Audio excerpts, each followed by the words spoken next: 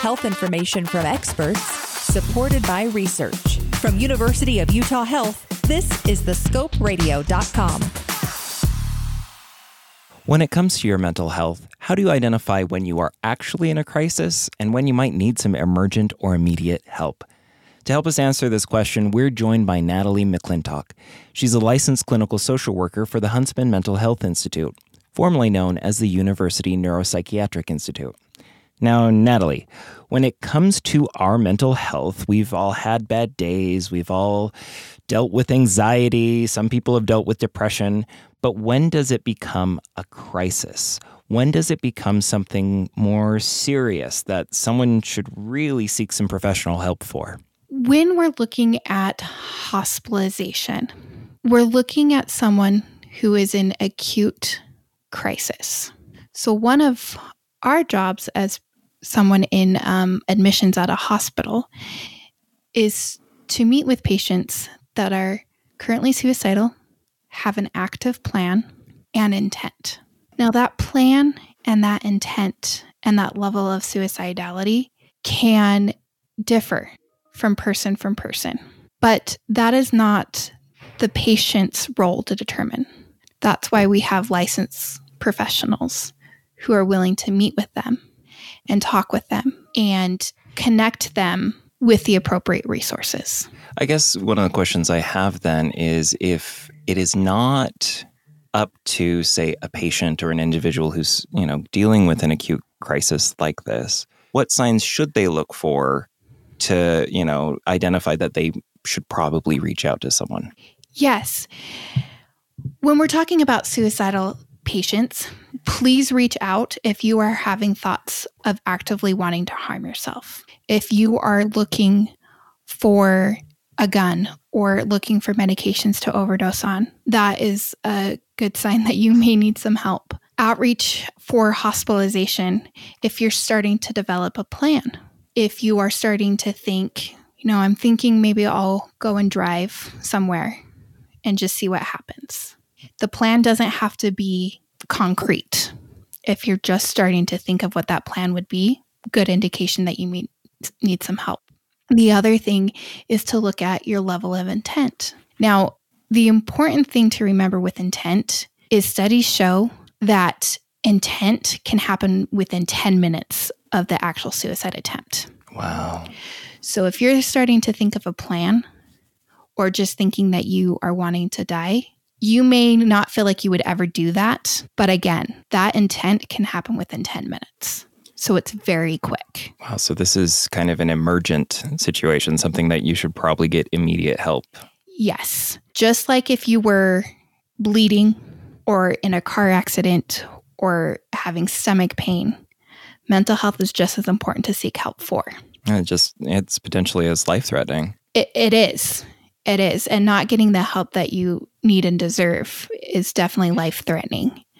Outside of suicidal ideation, if you are significantly depressed and you're not going to work, you're not taking care of your activities of daily living, such as showering, taking care of your family, eating, sleeping, scared to go outside, those are also some signs that you may need some hospitalization and further help. So it's not just suicidal thoughts. It's also if your life is being severely impacted, if you're on the road to a depressive episode, et cetera, those are also reasons to reach out. Absolutely. Before you're in crisis. I would argue that significant, what we call significant decline in functioning, is a crisis. It is threatening your day-to-day life. You're no longer able to function. And that's a crisis. Yeah. What about, say, family members or friends or loved ones who may be concerned about someone else? What should someone in that situation where they have someone in their life that they care about who seems to be showing some of these signs, what should they do? What should they be on the lookout for? They need to outreach as well. A lot of patients and individuals, they have a lot of good insight in when they need help and when they are in crisis, especially if you deal with depression and suicidal thoughts consistently. These patients have good insight. Some patients don't, and they need the help of their family and the community to help advocate for them. So absolutely family members can call to the hospital, to other crisis services that we can talk about a little bit later to help connect their family members and their friends and loved ones to those services. Again, you're going to be looking for the same thing. Are they starting to withdraw more? Are they starting to give away possessions? Are they starting to talk about no longer wanting to be around? Those are important signs. Again, same with the decline in functioning. Again, are they withdrawing? Are they not taking care of themselves?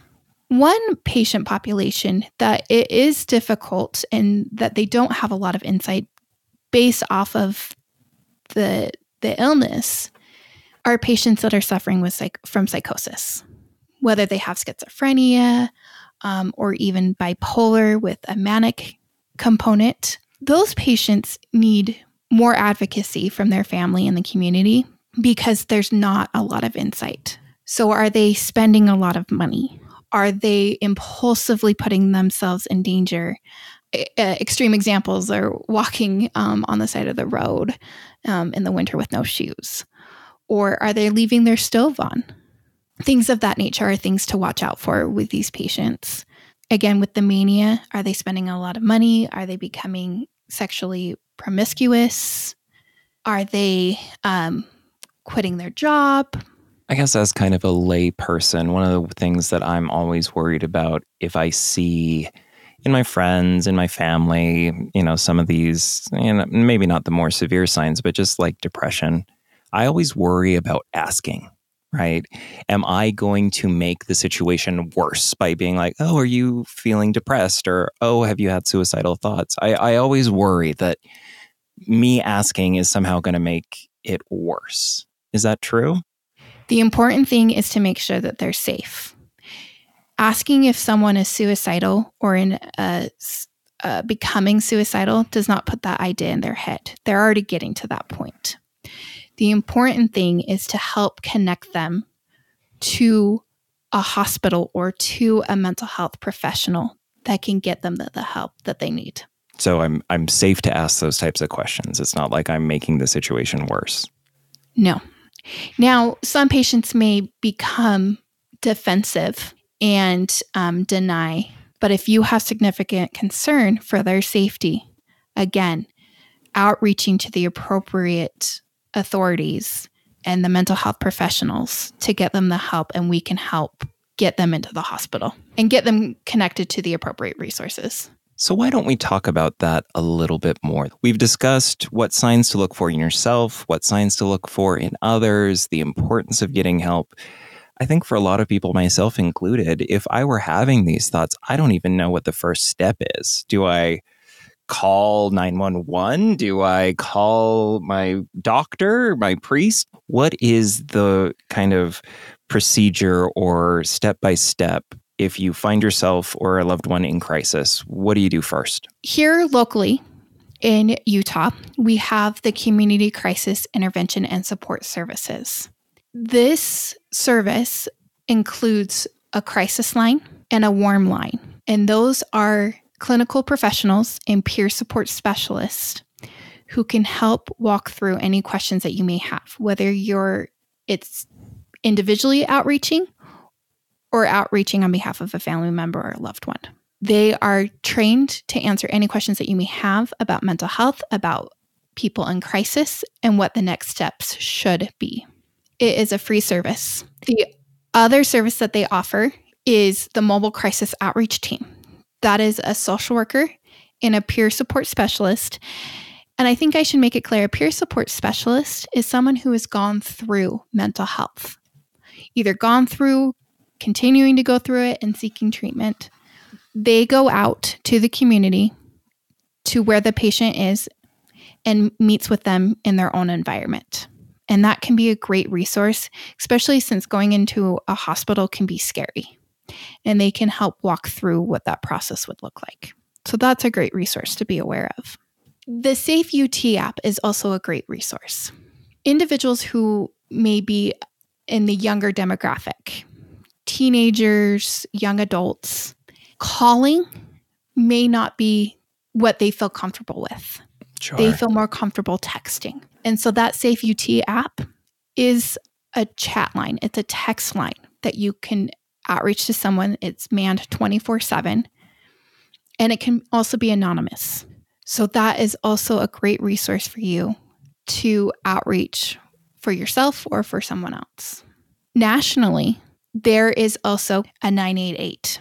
So how it currently stands is there's National Suicide Hotline that anyone can call nationwide, and it will connect you to a certified mental health provider in your state. And so the crisis line here at Huntsville Mental Health Institute, we are the answering service for that. Wow. So anyone, anywhere, if they're having these types of thoughts, if they're find themselves in any crisis state, they can call 988 and it will connect them to their local resources. Yes. And it's a number that you can easily remember, just like 911. What is the number that people can reach out to locally in Utah to make sure that they can get either through to the crisis line or the warm line? 801-587-3000, 3000. And that will connect them to the warm line, the crisis line, and MCOT.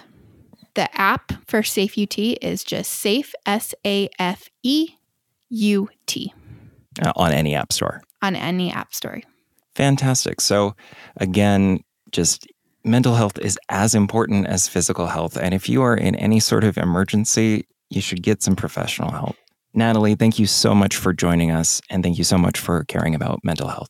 Thank you for having me. Have a question about a medical procedure? Want to learn more about a health condition? With over 2,000 interviews with our physicians and specialists, there's a pretty good chance you'll find what you want to know. Check it out at thescoperadio.com.